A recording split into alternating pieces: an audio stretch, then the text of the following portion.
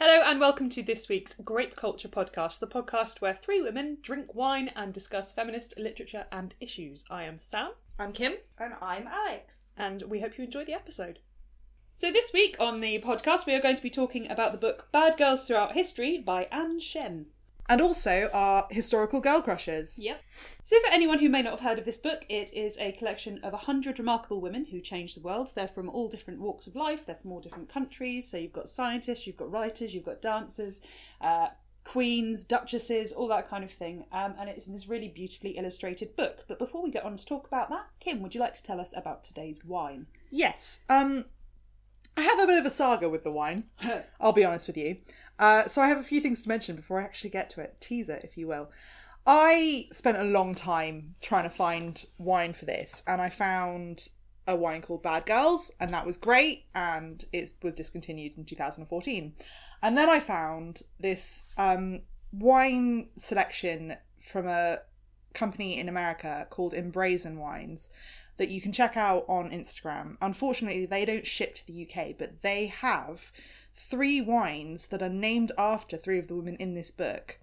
What's it called? And, well, it's called Embrazen Wines, and so one of them is Nellie Bly, who we'll talk about later. I think one of them is Josephine Baker, and I can't remember the third. I think it's probably Harriet Tubman. That would make sense. And it was really cool. And what was particularly cool about these wines as well was that they had one of those QR codes that you could scan it on your phone and it would bring up the story of that person. Oh my god, I love that. And I was so excited. And I honestly tried so hard to get these wines to us, but it was sadly not meant to be. But I did want to shout them out because I think that if we do have any listeners in America, send us wine. Yeah. Also send us wine. Yeah. And then I also found a wine called Gypsy Lee Rosé. Nice. Named after Gypsy Rose Lee, the famous burlesque dancer who's also in this book. Yeah. But that's only available through a wine club subscription that I don't have.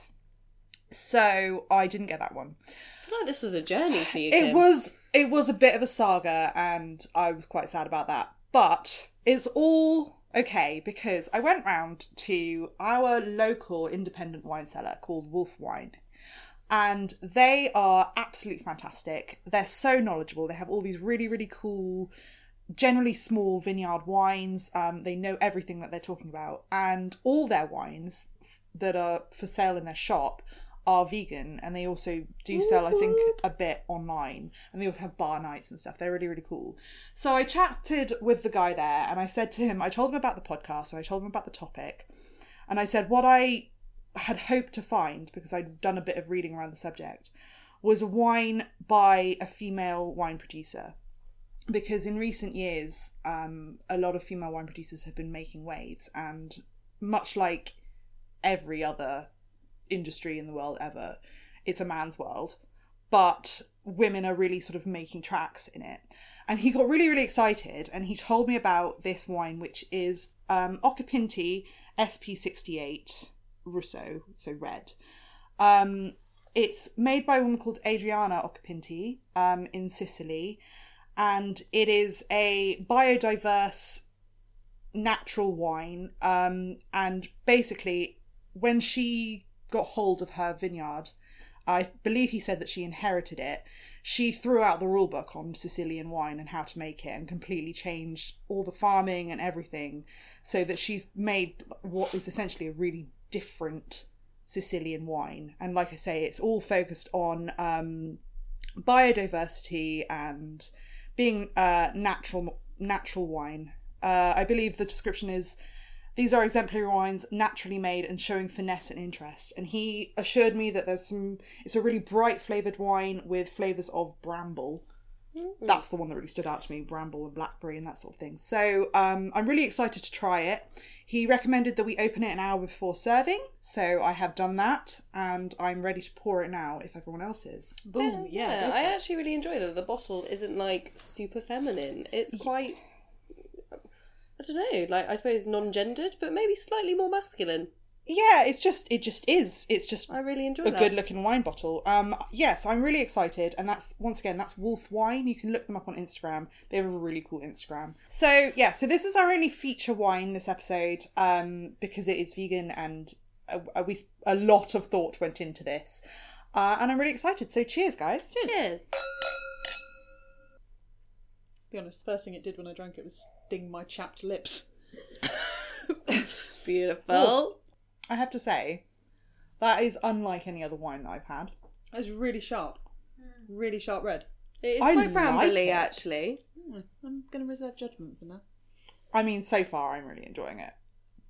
I think I'm predisposed to like it though, because I was really excited about it.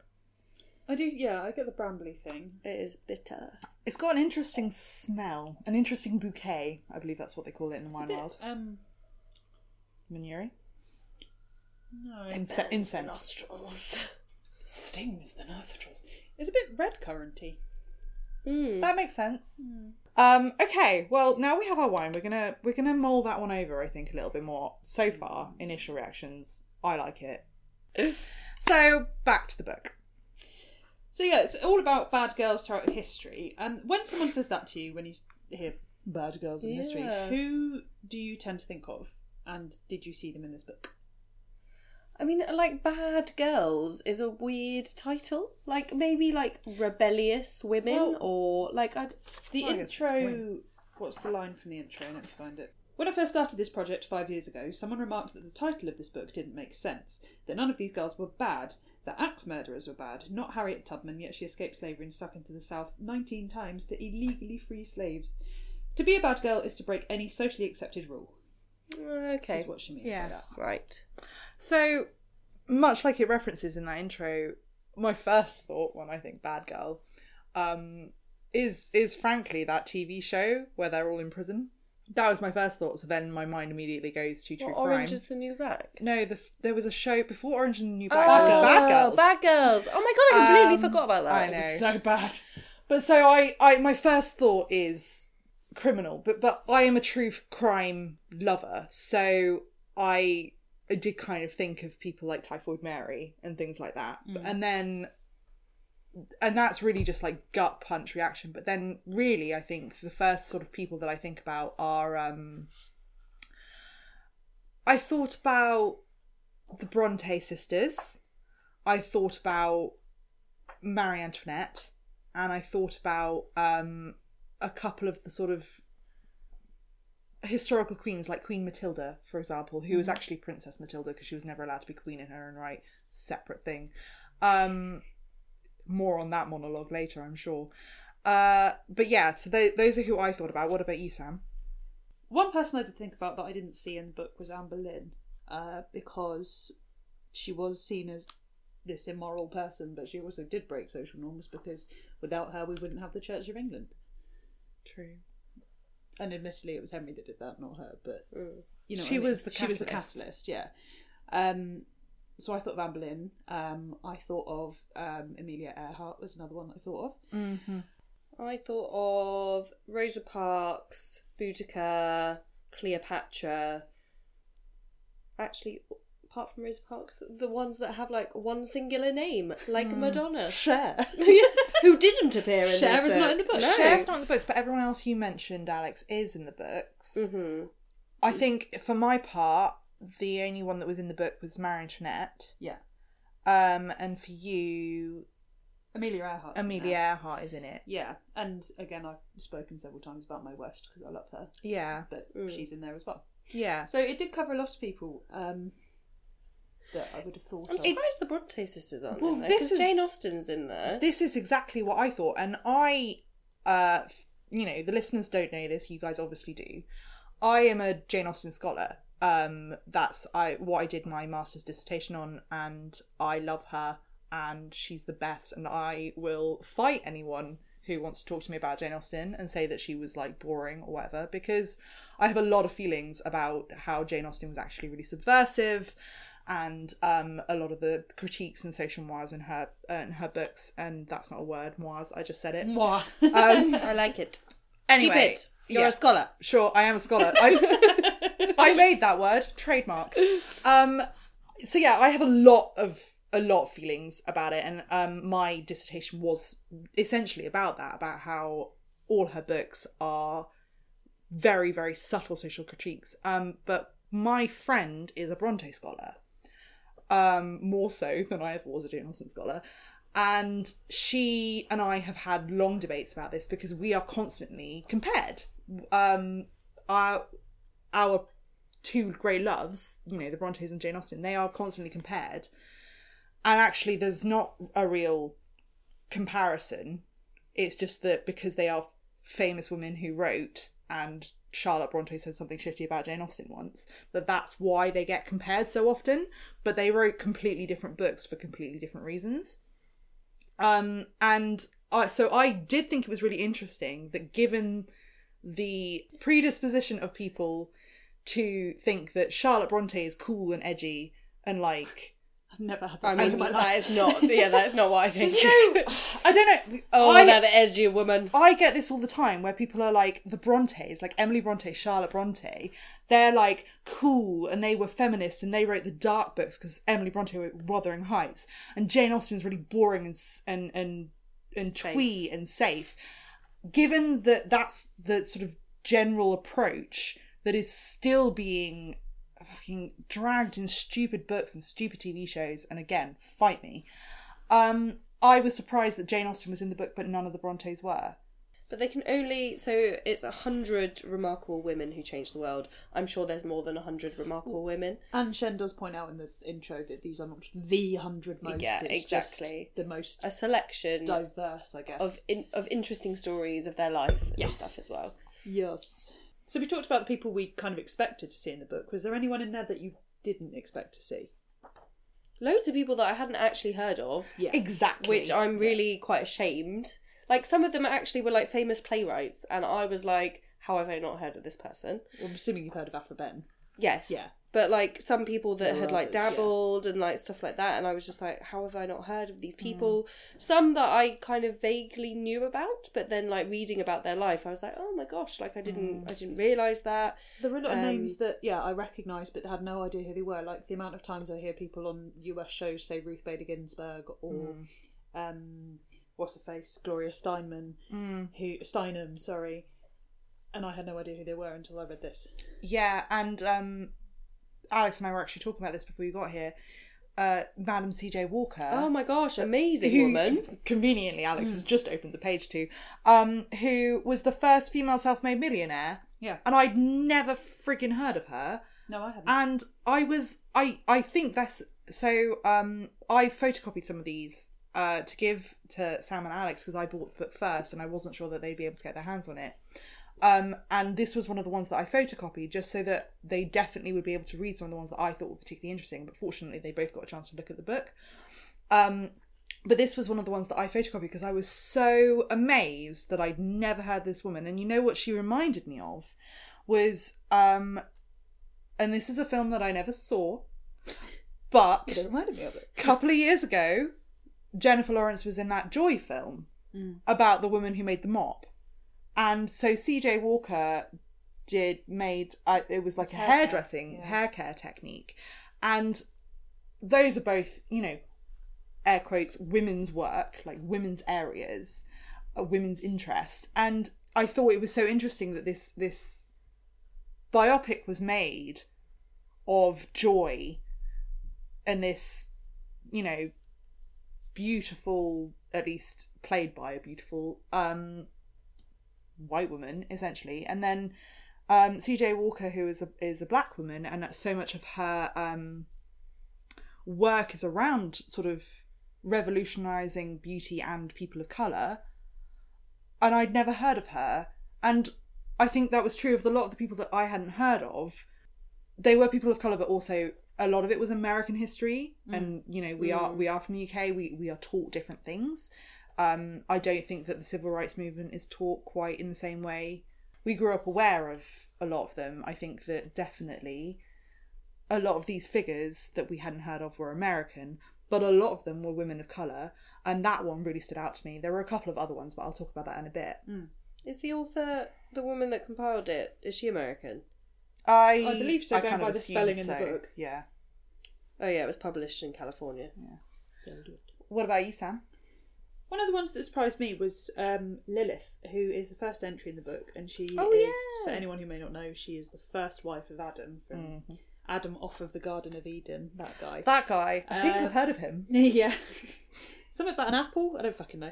Oh, So, yeah, Lilith was first wife of Adam, who was kicked out of the Garden of Eden because he insisted that she lie beneath him, but she wanted to lie next to him and be equal. And the reason I was surprised by her was because she's the only one who has no historical proof that she existed. Yes. And I think I felt the same way because I'd heard of Lilith before. Yeah. I think many people have, and there's C.S. Lewis yeah, addresses it, and he says that the White Witch is a descendant of Lilith. Yes, yeah, that's true. And I think that I knew some people at school that were super into it, and also in one of the greatest TV shows of all time, Veronica Mars, the all-female sorority, one of the sororities who's quite like sort of feminist and revolutionary refer to themselves as Lilith House in the third season. And so I obviously had heard about it sort of in culture. But again, for the same reason that you, I was like, there's no historical proof that she did or did not exist. And everyone else is definitely a historical figure. And that's not to say that Lilith didn't exist and that the Garden of Eden is all made up, but so I think it's widely accepted by a lot that, you know, it's symbolic. And I did think that was really interesting that it started with essentially a myth, or at least what could be perceived as a myth, and especially because she's not even in the Bible, so she got kicked out of the Bible. Yeah. So even if you argue that everything in the Bible is real, that she's not in it. And then there wasn't any bad girls further on that were mythical, and there are people that have been mythologized. That's the word, maybe. I don't know. Now. Well, it's a day for making up. It's a day for making up words. You know what? I think of myself as an artist of words. But yeah, there were people that have been, you know, put into print. Queen Elizabeth, Cleopatra, but she was the only one that was possibly not real. And I think if I think of bad girls, I can think of probably a dozen literary figures, like literary characters, more easily maybe than real people. Yeah. I agree with you. I think that was really interesting. Was there anyone else? I learned about loads of people in the book that I didn't know existed. I think, like you said, it's quite heavily like American. Not necessarily at the beginning, but kind of in the middle. It goes in time order, doesn't it? It goes in order of birth date. I noticed. Okay, so not when they were at their most bad. No, just in the order of when they were born, because the last person in the book is Malala. I think what I really enjoyed is the fact that these women were bad in such a variety of ways. Yeah. And so maybe I was also surprised that some women that I wouldn't class as bad were prominent within this book. You know, like things like the Fanny Farmer cookbook, like I knew existed, and like I was quite surprised to see her within the pages of this bad girl book. Yeah, me too. Oh, Fanny Farmer and her cookbook, but pleasantly surprised. I think that's the important thing. Is everyone that was included, I was pleasantly surprised, and to go back to the Jane Austen thing and the other female authors that could have been included in her stead of a similar time period, or who arguably have made more of an impact on the canon. There are other authors in the book, and Harriet Beecher Stowe is in there, which I thought was fantastic because I have a real soft spot. I did a lot of research on her in my previous job, and George Eliot wasn't in there, and her books tackled social issues. And for all that I love Jane Austen, and I think she's the fucking best and everyone should read her, I did also, and I appreciated that she was in there even though she was bad in a different way. I was surprised that people like George Eliot weren't in there. And then there were people who were in there from quite recent, there was a lot of quite recent people that I maybe wouldn't have included myself. Yes, there are two people in here that when I came across them in the book, I kind of went, but really though. One is Margaret Thatcher, and the other is Susan B. Anthony, and that's because they were both Yes, how would you describe those women? Controversial figures. Margaret Thatcher obviously defied social norms by becoming the first female prime minister. Yes, and did a lot of things for women in politics. She also did a lot of things that probably weren't great for women in politics, but wasn't particularly what you would call a loved character. I believe the Iron when Lady. she passed away, the most popular sort of tweet or something along those lines was "Ding dong, the witch is dead." So Yeah. She was controversial, but then that's kind of the point of the book, is that these women were controversial. But I was surprised to see her there just because of the general feeling towards her, which is, for the most part, not great. yeah, and I was also surprised, but happily, in a weird way, because I was like, I'm glad that she's not, the author of this book is not pandering. She didn't just go, I'm not going to include Margaret Thatcher because people don't like her now. I'm going to include her because for all that people don't like her, she still did a fucking great thing. Yeah. Yeah, she did. But Susan B. Anthony, who I've kind of come across in doing some research around prohibition in the States, she did a hell of a lot for women's suffrage, and she spoke out at a time when a lot of women weren't meant to be, or it wasn't seemly for women to be doing it. It is my understanding from what I've read that she was also a massive racist. And this mentions that she did work with Harriet Tubman on the Underground Railroad, but she fought for women's rights and the women's right to vote, but she didn't fight for repeal of the Jim Crow laws or anything like that. Her brand of activism was very one-sided. And I think, considering working alongside women like Harriet Tubman, I would have expected her to be a bit more open to everyone's struggle, not just women. Yeah, and we've talked about this a little bit ourselves because we acknowledge, our own, the fact that we are super white and our own, #white feminism. We try to be aware of it as much as we can, and without being patronising. Yeah. That's our goal, and we're happy to be corrected if we say something wrong. So I think that's a really interesting person to pull out because of that, because you can't have feminism that doesn't include women of colour. Or women of any. Yeah. Well, yeah, It's all women about of any. anyway. It's about equality, isn't it? It's about equality for everyone. You can't have a movement that ignores a significant part of it. And I think that there's a lot of talk of this recently, and I think particularly with relation to Trump. Yeah. That a lot of white women voted for Trump because he was doing things that benefited them, but his politics marginalise people of colour obviously so much. And I'm not a Trump expert, so I'm not going to talk about that very much, but I think that that's a really good point, that she did a wonderful thing, but it screwed over people who were already marginalised. She doesn't champion the cause of every woman, every person, and that is controversial. There is also a predisposition, which is kind of mentioned in this book, that throughout history, if a woman has been in some way influential or disruptive, then there are going to be a lot of stories about her that aren't necessarily true. There's going to be an image built up of a woman who is not meant to be likeable, because you're not meant to empathise with her. Yeah, I mean, the people that wrote those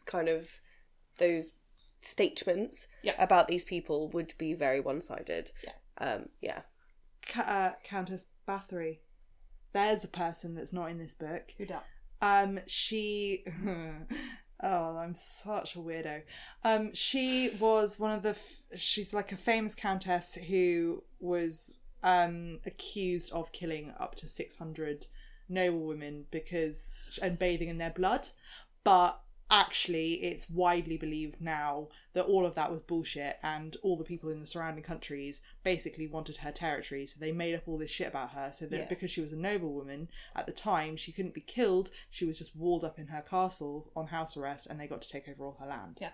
And again, not to go back to who was clearly my favourite person in history, but Anne Boleyn was she was a witch. She was accused of witchcraft and for hundreds of years because she was a woman who caused great social reform, and people wanted to discredit her when Henry didn't want her anymore. So yeah, really true. And witchcraft generally.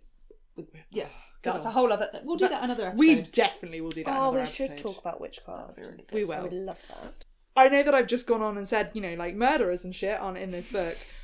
Bonnie Parker off of Bonnie and Clyde is in this book. Yeah, of course. That one really, when I first read through this, surprised me because I was like, it's fucking Bonnie and Clyde. That's not a good thing. But that's the definition of bad. I know, and that was a definition of bad. That was one of the things that I found really interesting because obviously I got to Bonnie Parker before I got to Margaret Thatcher. And it's worse. No, we won't play that game. Oh, let's not play that game. And I just thought that was really interesting. Oh, I say that all the time, I know. But we need some synonyms. Any synonyms for interesting, please tweet us. Yeah, seriously. And one of the reasons that I think that she's in this book is that she says, like, the nation was riveted by her image because the pair's lawlessness also demonstrated her sexual liberation. And sexual liberation was a real theme throughout this book. I don't know, did you guys notice that? Well, yeah, I mean, you've got Betty Page, Mata Hari, what's her face, the woman who did the sex education, whose name I shamefully cannot remember. Ruth Westheimer, that's it. Yes. Ruth Westheimer. Yeah, you've also got Tallulah Bankhead, who I hadn't heard of, but Catherine the Great. Yes, true. Did a Just lot for the of record, Tallulah Bankhead's illustration is complete goals because she has got like the perfect like curled bob, and she's wearing a black thing with white pearls, and she's got like her cigarette, and she looks sassy as fuck. Do you like a pearl necklace? I do, but not in that way. Don't be gross. It's so gross. Why are you so gross? It's not gross. If you want to do it, it's fine. I just don't want to. Please don't make me. Well, that's the after show entertainment show. So the theme of sexual revolution, sexual freedom. That's the word. Really interesting. And persecution for it as well. Yeah. Lady Godiva was in the book as well. Now we're just naming people that's in the book. Oh, I love the illustration of Lady Godiva. Yeah, because she has serious hair goals. Yeah, that's what Alex said. She was like, I'm really jealous of this illustration's hair. I know, like so amazing. To be fair, they've managed to make. I like that she's. This is an interesting point. Anyway, interesting, but a lot of these people are made super pretty in this book. Not so much Susan B. Anthony. I mean, some of them definitely. Yeah. No, some of them not so much. But there's a very feminine slant in the traditional sense to these people, and I don't know how I feel about that. Yeah, that was actually thinking that. That was a criticism that I read of this book as well. Was that glamorizes? It was twee was the word that was used, and that it was a criticism that did I really need to see people whose faces I knew and knew for their uniqueness be tweed up to the point of unfamiliarity. Tweed up? It's like suit up. Or Disneyfied, I suppose. Yeah, Disneyfied is a really good Like point because they've got big eyes and everything. Big eyes and perfect hair. And like rosy cheeks. Even Joan Jett, who famously has fairly dishevelled locks in this. It's artfully so, isn't it? Yeah. Hello, Oprah. Yeah, I also noticed that. Do you think... Sorry, just on that same point. Yeah. Do you think if they'd used photos or era appropriate drawings of these people, do you think we would have liked this book as much? Because we've all picked it up and went, oh, it's so pretty. Yeah, that's interesting. I think I would have, because one of my favourite images ever, I remember being obsessed with it when I was a kid, is that one image of Queen Elizabeth I where she's holding the prayer book in the red dress. Yeah. And I love all those kind of weird historical paintings where they don't look like people, really. I love the ones where there's a secret monkey. Oh yeah, I love the secret monkey. I will say that before you presented me with this book, Kim, Yeah. a young person of 12 presented me with this book. Well, I thought it was a And kids' book. absolutely loved it and brought it into a session and was like, I'm learning all about these women, blah, blah, blah.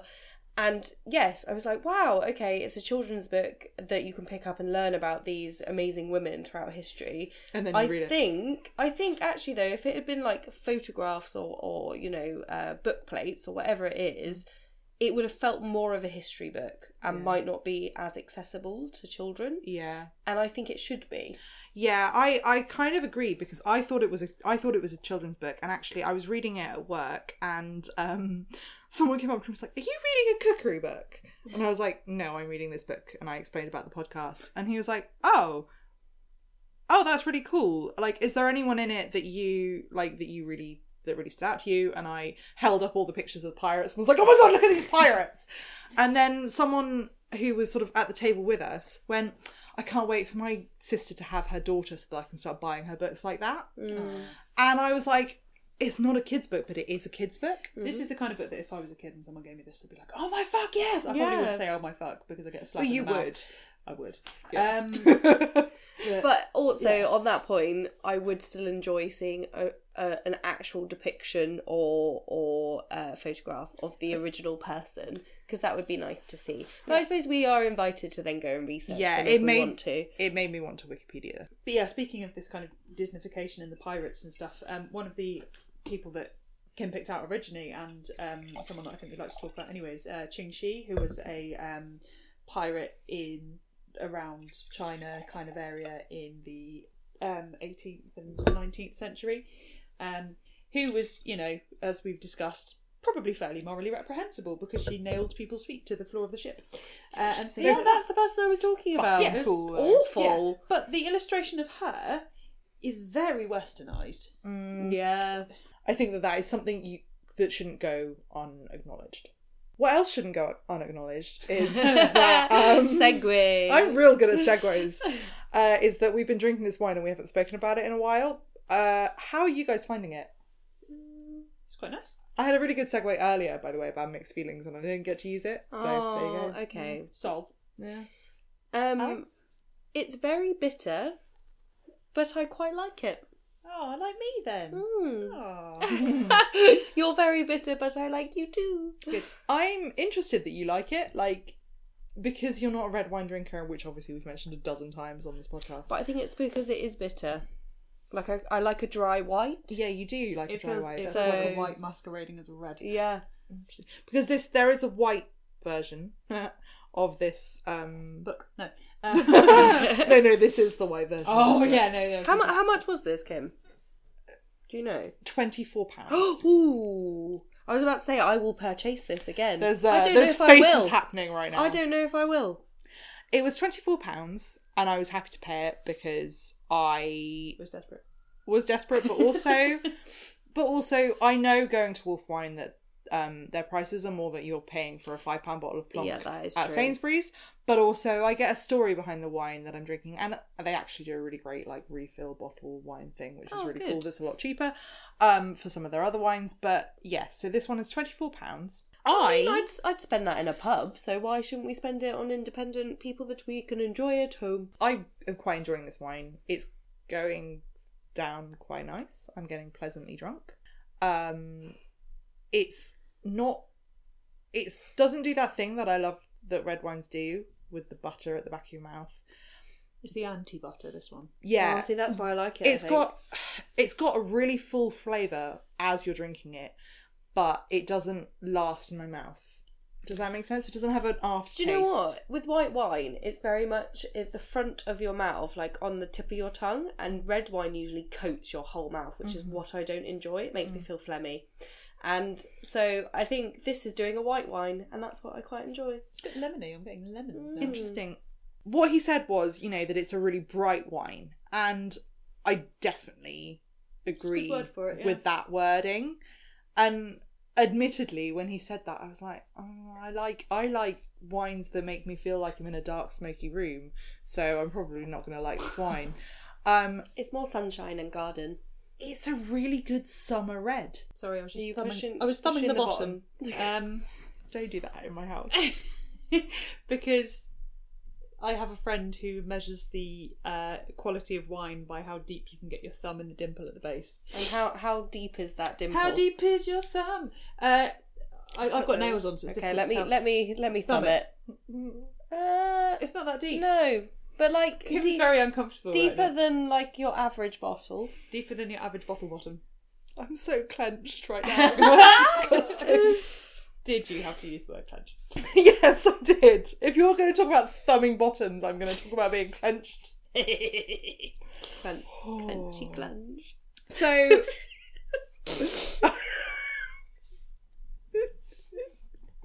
Well, this has gone off the rails. Sorry. So far, we're quite enjoying the wine. I'm not enjoying thumbing bottoms. We're not enjoying thumbing bottoms. And it's, bright is the word. Sharp is the word. I've got drunk hair. We're going to take a brief break. So we have just opened our second bottle of wine for the evening, which is a white wine. It's a Rioja Blanco. Blanco del Rio. I mean, it does sound like a drag queen. It does sound Rioja like Blanco. Rioja Blanco, serving That's what you white say like wine. that. Yes. Rioja Blanco. Which is just a Sainsbury's little bit of plonk for the end of the episode. It is vegan. It is inexpensive. I think it cost me about £6. And it will do as our second bottle. How are we finding this cheap white? Kim, have you even tried it? There's a glass on the other side of the table that's looking very full. And I think it's Not good. as full as yours, because I actively poured you guys large you've glasses, given so I us would a have good... to drink less. Yeah. Do you know what? This is the first time I'm ever going to say this. I prefer to the red. At £24 to £7, I would agree. No, but usually price has nothing to do with it. I usually prefer white wine. It doesn't really taste like much to me. It tastes like slightly gone off water. When you've got a bottle of water in your bag and you take a sip and you're like, I shouldn't have done that. I don't know how long that's been Oh there. my Pretty god, much. almost Yeah. a little bit. Like it's been in a warm car for a long Yeah, time. that's exactly what it tastes like. Oh. Good. Since we're talking about this Regal AF wine, do we want to talk about any of the Regal AF women? Maybe the Queen of Comedy, Lucille Ball, which you have Which the page I've open literally, to. I just opened a random page, but yes. Or any of the other actually royal figures. I mean, it starts out with a lot of royalty, and then obviously because the book is arranged in numerical order of birth date, fewer of those. Diana's not in here.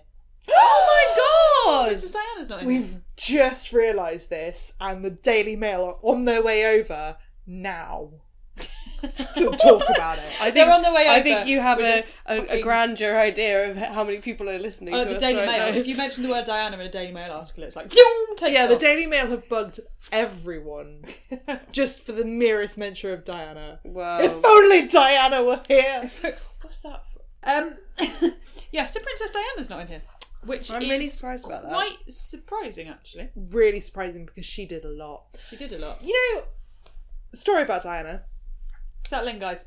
No, it's just that it came up recently. There's a chap at work who came up to me to ask me for something because it's my job to do, menial Things. tasks for everyone in the company.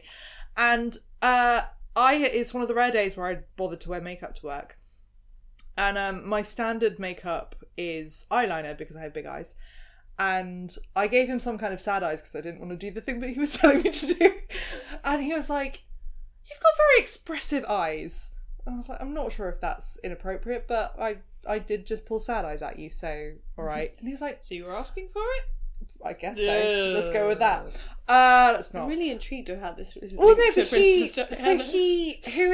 he's not exactly the most feminist of people, and he said, "Have you ever heard about the Princess Diana phenomena with her eyes, like the technique that she did?" And I was like, "I have no idea what you're talking about." Yeah, and apparently this is like a noted thing that her biographer and her personal photographer talked about, and her makeup artist, that she deliberately used kohl eyeliner around her eyes because it smudged a little bit. It emphasised her large eyes, and the way that she was photographed and filmed, when she wanted sympathy, she'd tilt her head down and look up at the camera because it made her eyes look bigger and more sorrowful. Yeah. And Actually, her...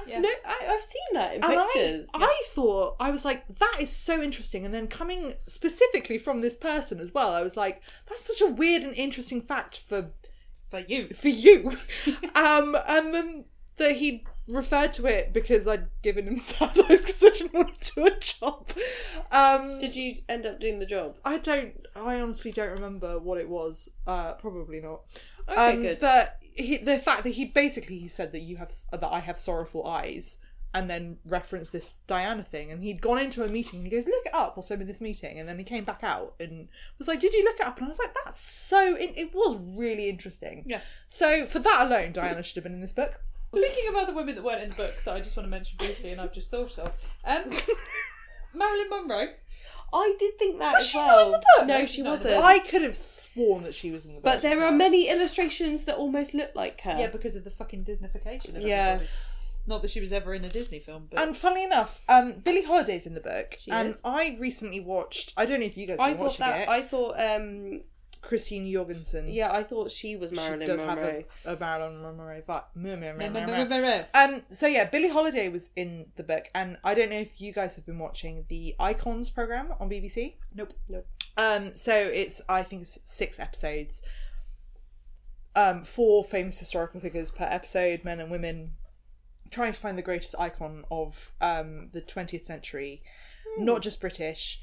And so there's an episode on leaders, explorers, scientists, and then one of them is entertainers. And in the entertainers episode, which I watched probably most recently, because one of them was Bowie.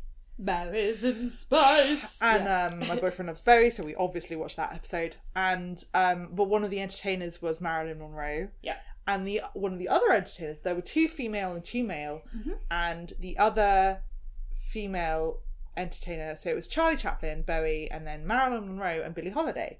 Okay.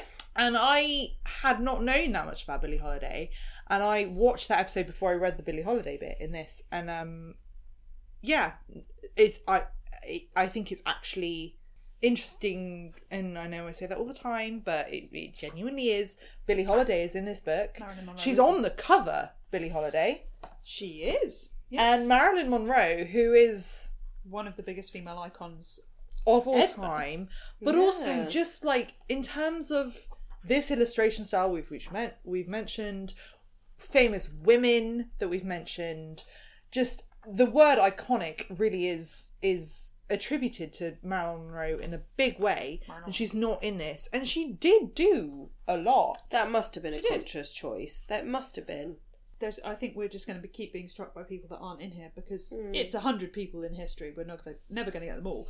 But I've just opened the page of Phyllis Diller, who, again, famous for being a stand-up comic back in the 50s, I think, primarily 50s and 60s. Joan Rivers, not here. Yeah. Was she not? No, No, she wasn't. no, she's not. Who's in it that? Tina Fey is in it. No, which but I'm there really is fucking someone. pleased about. There's someone who's not Joan Rivers who's in it. We talked very briefly at the start there about royalty, and obviously it's quite easy to talk about famous women from the past who were queens because they're the ones whose lives were documented So true. comprehensively, I suppose, Or at all. or at all, Yeah. unless it was just to go this troublemaking soothsaying witch.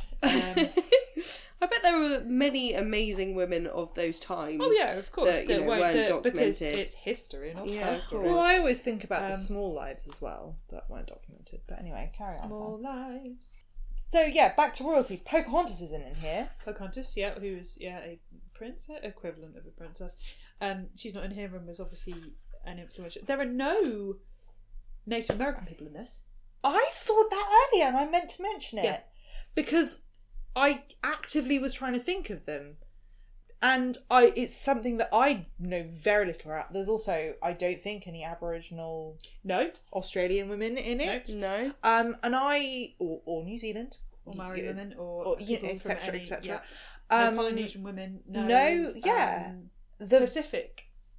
the vision of diversity is still very limited, and especially the Native American, considering it's such an American book, with such rich American history, which again, you can't discredit the fact that it does cover a rich American history. There were people in it that were people that weren't in it, or that I maybe don't know about, but I don't believe that they're not there. There are surely native people that we haven't heard of that haven't been mentioned, and I was surprised because I very much doubt that they don't exist. Yeah, of course. And the author has clearly gone to great lengths to find people that we wouldn't normally consider. Yeah. But a lot of them are American or Western. I kind of wondered as well, and I wondered this until I saw the woman who essentially played Cinderella, and her picture is very stylized to look like Cinderella, whether they were trying to avoid people that were Disneyfied, so we're avoiding Pocahontas or Mulan, Mulan. the actual historical figure. Maybe. But then, if you're doing that, don't include the woman who was Cinderella, which they do, and they stylize her, or she stylizes her to look like Cinderella, to the point that I was quite struck by it. And she was, I don't know if she played her or if she was involved in the actual design of Cinderella. To be honest, I can't remember. I will flip through it. I read that earlier. You went past her. Mary Blair, influential art. She was an artist. Mary Blair bought Disney New Blair. Yeah. Her unparalleled colour and design skills have continued to be inspired generations. Fine art dreams, blah blah blah blah blah blah blah. But yeah, she worked on the Three Caballeros. She worked on Cinderella, Alice in Wonderland, and Peter Pan. And her picture, it's Cinderella. I thought you were holding it out for the microphones to see. No, I was holding it out for you guys to see. Yeah. So I think that if the choice was to ignore the Disneyfied characters, the people who have become fictionalized in Disney, a la Pocahontas and Mulan, you can't then include someone and make them look like a Disney princess. No, literally a Disney princess, not just stylized like a Disney princess, a genuine actual character. So on that note, I mean, if there are women from these minorities that we've not spoken about, or these marginalised groups that we've not spoken about, that we think that weren't included, that should have been included, that you know about, that we might not know about, please do tell us, because I'd really be interested to read about it. Because this book, if anything else, made me want to go down a Wikipedia rabbit hole for all these people that I hadn't heard of, especially the pirates. Yeah, they were so cool. Especially Grace O'Malley and Grace O'Malley, so cool. But I also noticed, and the same with that Sam did, and the same with that Alex did, the real lack of certain groups. And I want to know more, and I tried to seek these stories out and thought that this would be a place to do that, but there wasn't that. So please send us a message. Yes. Tweet us. Instagram us. Send us an email. You can contact us on the website, which is www.grapeculturepodcast.co.uk. You can tweet us at grapeculturepod, or you can get in touch with us on Instagram, where we are at grapeculturepodcast. So also, speaking of marginalised groups that were not necessarily prominent in this book, there was not a lot of queer diversity. There were not a lot of out lesbian women. There were not a lot of bisexual women. One of the people that came to mind when I was thinking this was Marlene Dietrich, or Sappho, who was the first one of the first female poets. Yeah. Tons of gay and queer women not mentioned. Yeah, and actually, weirdly, I really can't remember who it was when I was reading it earlier. There was someone that was quite prominent in the suffragette movement, and they referred to her partner as as a particular way. Maybe her close personal friend. Her close personal friend who she lived with, or like something your like aunt that. who lives with her friend. Yeah. And I really noticed that, because I'd actually I had researched her previously, and I was like, well, that's definitely her lover, her partner, her like, you know, and her female companion. But to like disguise it even in a book that's talking about influential women, I was like, that's really, like, why would you do that? That stuck out to Virginia me Woolf? too. Not in Virginia it? Woolf's not No, in they it. mention Virginia Woolf, but she's not in it. she's not in Yeah. it. Emmeline Pankhurst, not that she was a lesbian, but you know what I mean. But that stuck out to me, and there was one woman, one of the cosmonauts, who at the end of her biography, was it Sally Ride? Is her name? Oh yes, yeah. I think it was Ride Sally Ride. Well, I might No, have they got- make that joke in there, but this is not me being flippant. They say Yeah, that no, in the I thing. think it was her, who was one of the American. Yes, it was. That she was also the first known LGBT astronaut.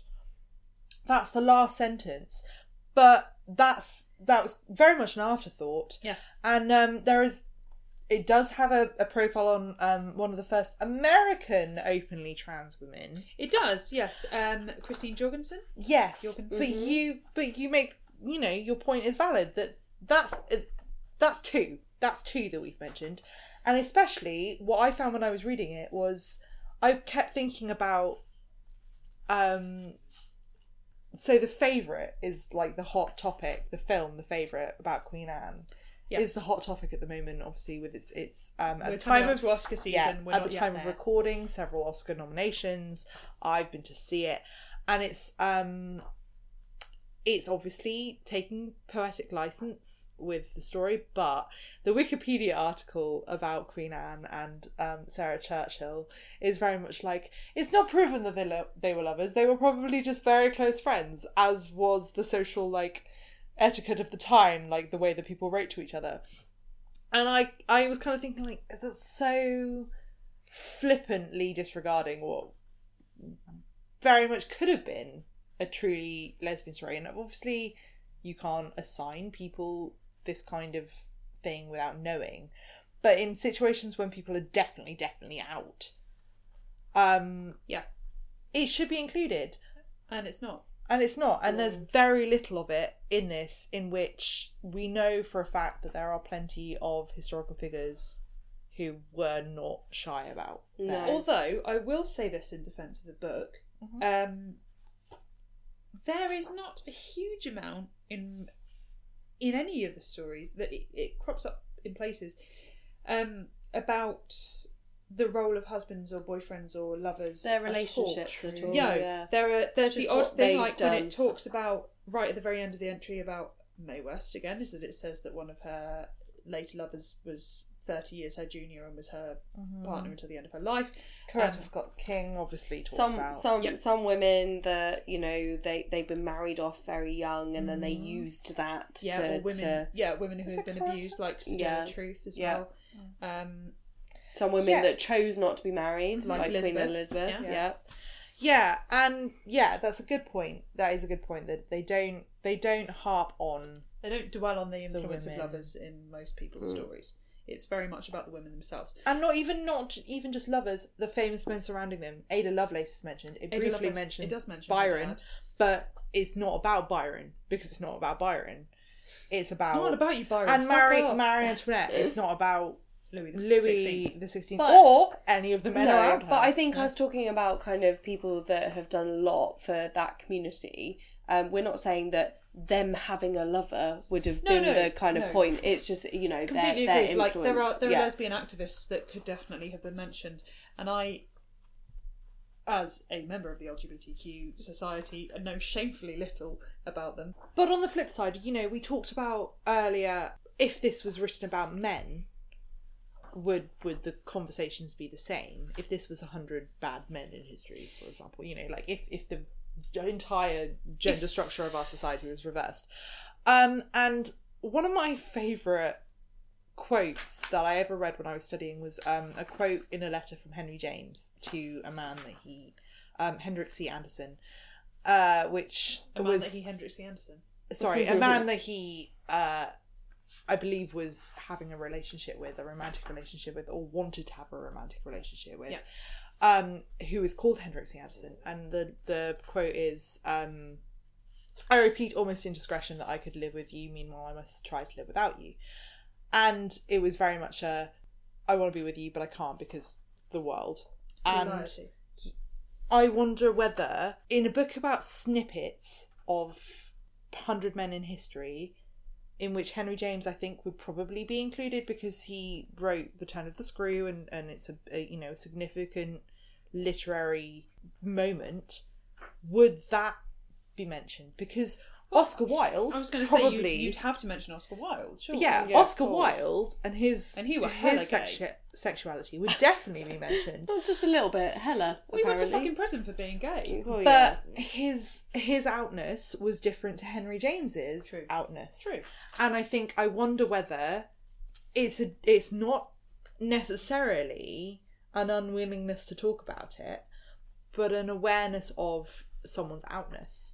And I think the difference between the Henry James, Oscar Wilde imagination of this book versus the book that we actually have is that if you were writing a book about the men and you wanted to find men who were not out but you could talk about it, or were questionably out, or anything like that, I think that would come up automatically. I think Alan Turing would come up, for example. Yes. Whereas it almost feels like there was a token couple.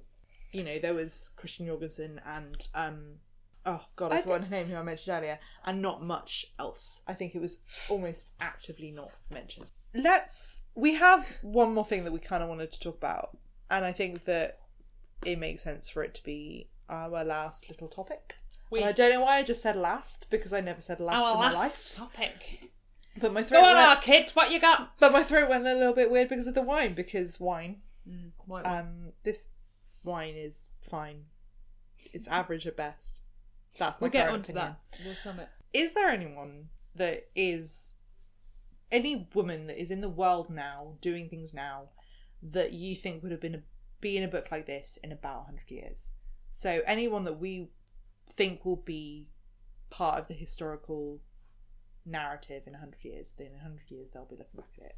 I mean, there's so many people out there that maybe have not made their mark that will, and I think that's actually quite exciting that we can't name them, to be honest. I agree with you, but I think, like, people who are making their mark, you know, there's all this, the word iconic is thrown about a lot in the internet these days, where I don't think it's necessarily warranted. You know, like Marilyn Monroe, I think we can all agree, an iconic figure of the 20th century. I don't necessarily think that every pop star who is referred to as Little Mix to dump something that's iconic. Oh, fuck off, Little Mix. Not to shit on Little Mix, but come on, like, it's not the same. No.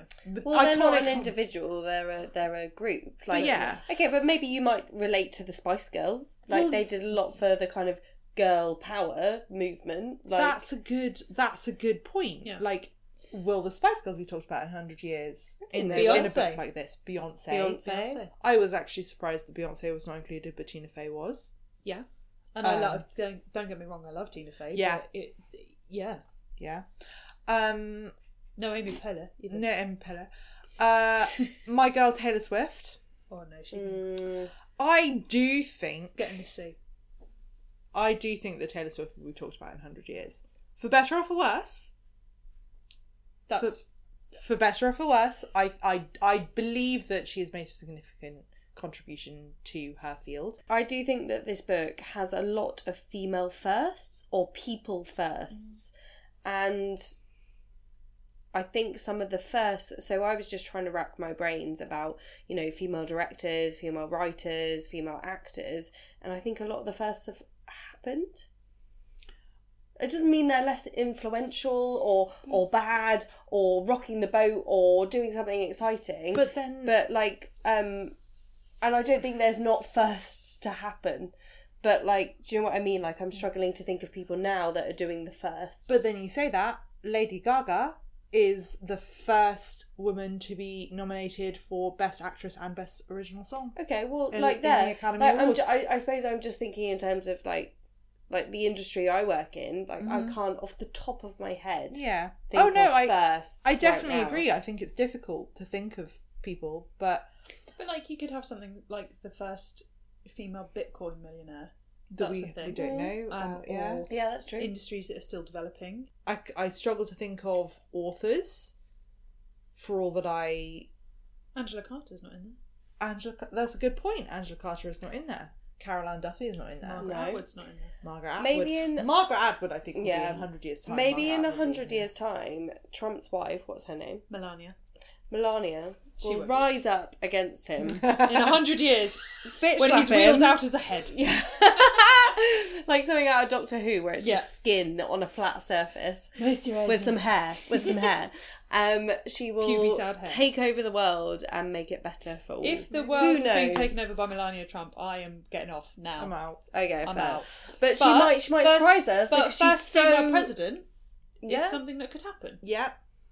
Hillary Clinton, do we think Hillary she'll be in there? Do we think she'll be talking about Oh it? no, I think her time's gone to be president, but she could be one of No, those but I She mean, could be a someone- woman, like, yeah. precursor. She could do some great stuff. And like I said before, I'm just excited by the influential women or the bad women that are to come.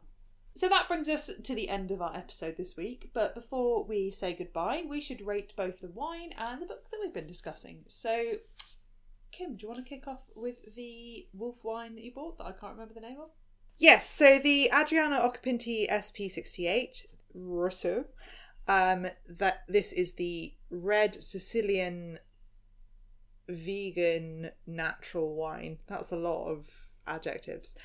I really enjoyed it. Surprisingly so, actually, because it's not really my normal kind of wine. I like really, robust, super alcoholic, kind of make your head feel a bit foggy wines.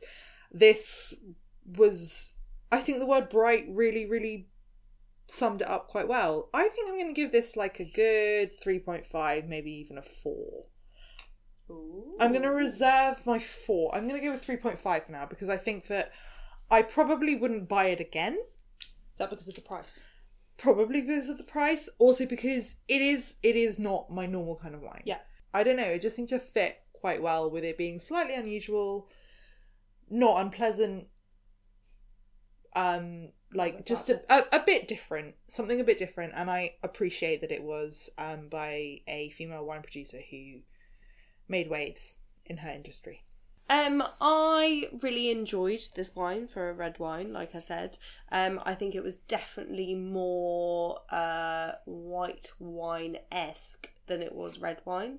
It wasn't like full-bodied or anything like that. It was quite bitter and quite, if you get what I mean. I am going to give this a solid 3.5. Yeah. For a red wine, that is big.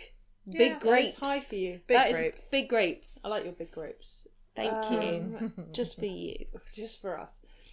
I was surprised by it, like I think we all were, because it was very sharp, it was quite bitter, in a way that reds normally aren't. It was very, I want to use the word clarity because it felt very clear. Yeah, like, I know what you mean. fresh, and yeah. If I'm having a red, I'll be honest, this is not the red I would go for, like Kim. I like something... oh, Cozy. God. No, I was just going to say, I like something thick. Which sounds a lot filthier than I meant it to. But no, it was... I like something with a lot of body, and I feel there was a lot of flavour, but not much body. So I'm going to give it a 3. I don't think we need to rate the other one. No, we won't be rating the Sainsbury's Vegan Plonk because it's Sainsbury's Vegan Plonk and it was what it was. Feature wine recommendation 3.5, 3.5, 3. How do we feel about the book? Yeah, I think it was a great choice for a book. I think it opened up a lot of avenues. No, there were a lot of people in it that I'd never heard of, had never considered in terms of the impact that women have had on history. I think there is 100 women, you're always going to be missing people. Mm-hmm. And I think us as British women had different expectations than American women, perhaps. Mm-hmm. I will give it a 3.5 because it was very pretty and very informative, but it can only give you so much information. Okay. Alex, how about you? Yeah, I really enjoyed it. I think the thing we were saying about like it being accessible to young people and I suppose young girls that will read this and go, wow, like we can have an impact. Because you go to history and predominantly the people you learn about are like white men that have influenced our time in life, our history and everything. So I particularly enjoyed it for that reason. We've spoken about its flaws. Sam has said that obviously it only gives you a certain amount, but I also learned a lot more about people I already knew and also people that I knew nothing about. So, as much as we're saying it's Disneyfied for the illustrations, it made it more accessible. And I'm going to give it a 3.5. Kimberly, how about you? I think that, I really enjoyed it. I think it covered a relatively good range of people for all that it was, limited by the number of 100. I do think that there was a leaning towards 19th century and beyond and Western Hemisphere that I kind of think did it a disservice, which is why I wouldn't be rating it higher. But I did, for all the reasons that have already been said, I thought it was really accessible. I think that it's a beautiful book. It's the kind of book that you see in a bookshop and you want to pick up and that you would be compelled to buy people for a gift, and that gets into people's hands, and by getting into people's hands it's covering stories that maybe they wouldn't have heard about, certainly that we hadn't heard about. Even if it's not covering every story, it's at least making that effort. I think I keep flip-flopping between 3 and 3.5, I think, for the sake of consistency, and also because I did so love... It's such a lovely object, and I did get a lot of enjoyment from it, and I did kind of go down a bit of a Wikipedia rabbit hole about Grace O'Malley, who was a pirate that we didn't mention. 3.5. I think it's 3.5 grapes all round. Yeah, solid. So if you've enjoyed this episode, don't forget to come back in 2 weeks where we will be discussing something different. It may be a film, it may be a book, we haven't decided yet, so come and see and find out. In the meantime, if you want to get in contact with us, don't forget you can head over to our Twitter page, which is @GrapeCulturePod. You can also go to Instagram, where we are @GrapeCulturePodcast, or go to our website, which is www.grapeculturepodcast.co.uk. Thanks for listening, and we will see you next time. Bye! Bye.